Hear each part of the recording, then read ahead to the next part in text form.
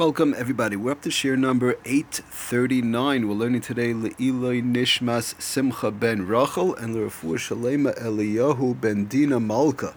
Okay, getting back to our malacha of Boneh building in conjunction with the halachas of temporary Ohel.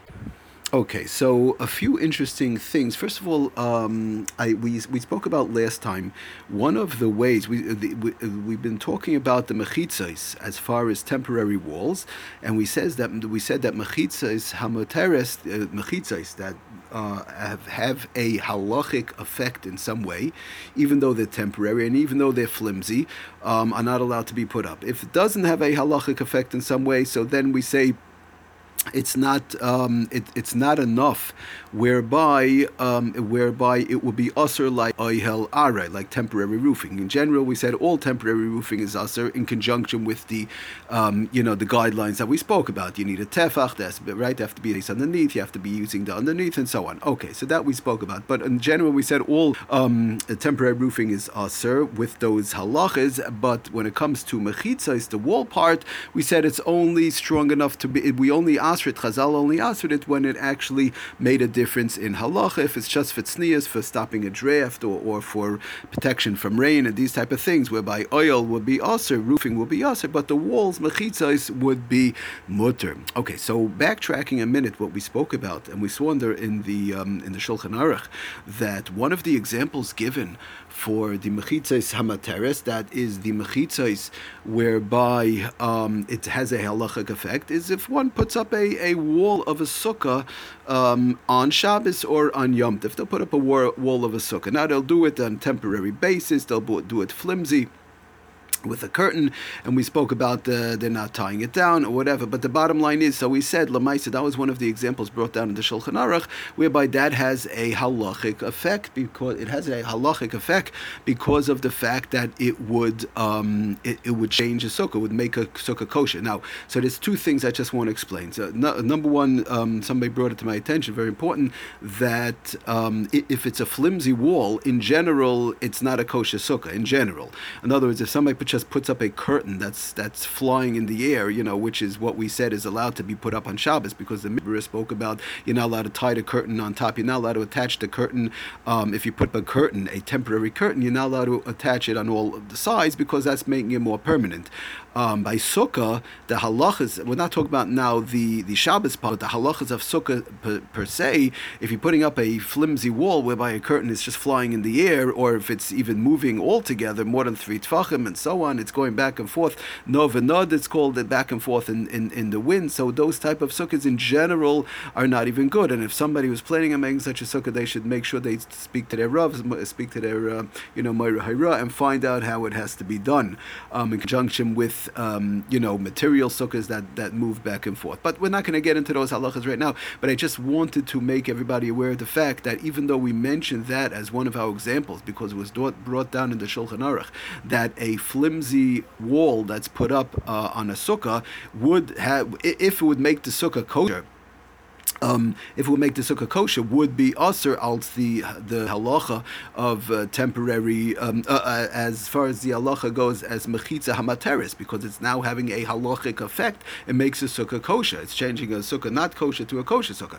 But it's really theoretical, because the whole thing is really theoretical because of the fact that the sukkah itself is not really going to be kosher with such a type of a wall. So, okay, be it as it may, that was just an example to get an understanding of what it's all about. The Shulchan Aruch does bring down that example. Obviously, the Shulchan Aruch is talking about a fact, a type of a wall where it's more sturdy, but we're not going to get into all the details. I just wanted to mention it because I think somebody brought it to my attention. It's very important that everybody should understand flimsy walls that are shaking back and forth, made out of materials not so pashit. One has to ask their rav and find out if they could use those type of walls during the week. Obviously, we're talking about during the week, how it could be done and where. Okay, number one type of curtain, I do want to mention that if you have a person that has a regular sukkah, they have a regular sturdy sukkah. Again, now coming up the Yom Tov of Sukkahs, they now have a regular sturdy sukkah, and now they just want to put up, let's say there's a window, right? Like we spoke about last time, there's a window, they want to put up a curtain, or maybe they have possibly a doorway. Everything is there. You have the four walls and everything, and they have the doorway, and maybe there's bugs coming in, or there's bees coming in. A lot of times you have stuff like that. It's in a warm area and so on. So they want to just put up a curtain. There's a pole there, and there's hooks and everything. They just want to put up a curtain in the doorway. So that type of curtain would be okay. Or they want to close a curtain in the doorway, or they want to put up a curtain in the doorway, just hook it onto the hooks. Again, not on a permanent basis, just a very temporary thing. Just while they're sitting there, they'll put up the curtain so bees don't fly in, bugs don't come in. So that type of a curtain, that type of mechitza would be okay, because that is not a mechitza materis. It's not affecting there's no halachic change in the sukkah. The sukkah was, let's say, kosher with 4 sturdy walls beforehand, and now you put up the curtain, whether it's in the window of the sukkah, whether it's in the door of the sukkah, to prevent from bees, or to prevent from a wind coming in, or a draft, or something like that. So that type of a curtain, that type of a covering would be okay, as long as it's put up on a bar or hooks that was put up there from before Shabbos and beyond. If obviously one cannot go start building parts of the sukkah, parts of the wall, even though it might not have a halachic effect, because that's running into the malacha of oinus. But just putting up the curtain itself, to prevent all those various different things, bugs, draft, and the like, would be okay. Now, next thing was also brought to my attention, very interesting, that we spoke about last time. If one makes a change in the way how they're making their building, if they make a change, in other words, if they hold up the roof and then they move the walls underneath, right? We said, let's say like the case of the carriage, I hold up the mosquito net up in the air and then I hold the carriage underneath. So we said that was okay. So a few interesting pointers. First of all, we did speak about whereby if one to put a blanket over 2 chairs for children to play under is not allowed to be done als Ohel. This happens a lot, very often. Children like to go under, play tent. They want to play tent, and they'll throw the blanket over 2 chairs. So that's not allowed to be done on Shabbos. But what could be done, this is what was brought to my attention, if one holds up the blanket and somebody else brings the 2 chairs, right? I'm holding up the blanket in the air and somebody else brings the 2 chairs and puts it underneath, then just dropping the blanket from the air as they were holding it up from before they brought the 2 chairs onto the 2 chairs would be okay, because you're changing the way that the tent, this oil, is being made. That's okay. The only problem is, and by the way, I do want to mention another thing. It's brought down in the Dirshu. The Dirshu Mishabura brings down, very interesting, that B'Shem Rav Nissen Karelitz, that to hold up the gag, to hold up the roof a little bit higher from the mechitzos, he says, even though it's not exactly in the place. In other words, you don't have to hold it exactly in the place where it's going to be. You could hold it a little bit higher, and then afterwards you bring in the chairs, or you bring in the walls, or whatever you want. You bring in the carriage, and then you let it drop onto the carriage. So somebody Taka asked me this question. Interesting. So is there Rav Nissen Karelitz says that it's Taka Mutta to do it in such an instance, because somebody asked me this question: do you have to hold it exactly in the place where it's going to be? In other words, I hold up the mosquito net. Now I roll the carriage under the net. So we said that's okay. So I drop it down, but maybe I have to hold the mosquito net exactly where it's going to be, and then roll the carriage underneath, squeeze it under the mosquito net. So he says no. He says you don't have to do it. You're allowed to, if it's a little bit higher, then you roll the carriage underneath. You're allowed to drop it. You drop it onto the carriage. That's fine. The mutter.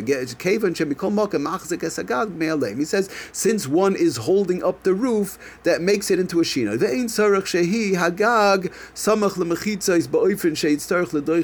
That's what he says. You don't need. You don't need the roof should be mamish right so close to the mechitzos, whether it's the carriage or whether it's the 2 chairs or whatever it is you're moving under the temporary roofing. You don't need it to be so close in a way whereby you'll have to squeeze it in. You hold it a little bit higher, move the carriage underneath and let it drop on. That is fine. You hold the blanket a little higher, move the 2 chairs underneath, let it drop. It's fine. The only problem is now that so that's all okay. That's mutter. The problem is, what about soiser? To be soiser, interesting, very interesting. Brings down the Sefer Dirshu that what about to be soiser? We know you're allowed to build a oil area. You're allowed to make a oil area, a temporary temporary roofing with a shinoi backwards, holding up the roof, and move the foundation underneath afterwards. That's okay. But now what about to destroy it backwards? I'll take off the bottom, I'll take off the mechitzas, I'll move away the walls and let it just plop down, or I'll take off the top, or I'll take off the bottom, I'll do it backwards the regular way. I'll destroy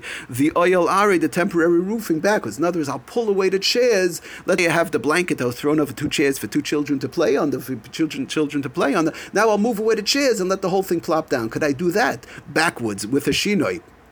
Oh, so that can't be done. Brings down the Sefer Dirshu, very interesting. Dirshu brings down from the Chazon Ish, she'enoi nechshav stira b'shinoi v'astur. That's also, he brings down from the Chazon Ish. He brings down also from Rav Nissen Karelitz, that it's not, you're not allowed to be soiser, even though you could build temporary oil backwards with a shinoi, but you can destroy it with a shinoi. Avshal gabe binyan, by binyan yesh oifanim shehem shinoi mei oifen haragel. He says b'shem Rav Nissen Karelitz that since by building there's ways of doing it the opposite way. I build up, so I'll build down, something like that. It's opposite. There's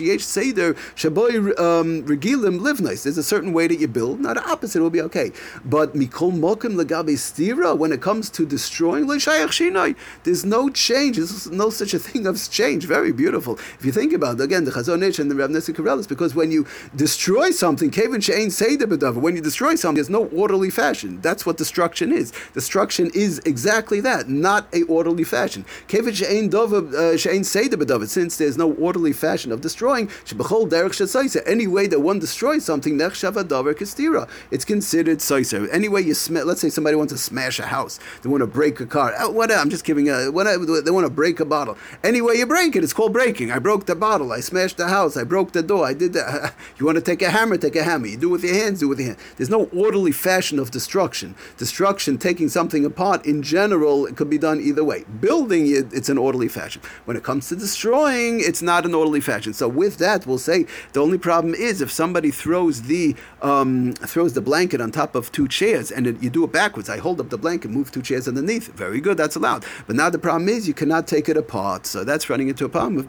If somebody needs the 2 chairs to sit at his table or something like that, that would be a problem to pull out the 2 chairs, or however you do it. That is not allowed to be done because that's considered destroying a Ohel Are, and that is usher to do. So if somebody doesn't need the 2 chairs, and a chanami, you throw a blanket over 2 chairs and the kids will play. And not throw a blanket, you hold up the blanket, bring the 2 chairs underneath, and the kids will play fine. But you can't take it apart till after Shabbos. That's the only problem. You can't take it apart till after Shabbos because there's no such a thing as taking apart a Ohel Are in a backwoods manner. Thank you for listening. Atzlach and bracha. Kol tov.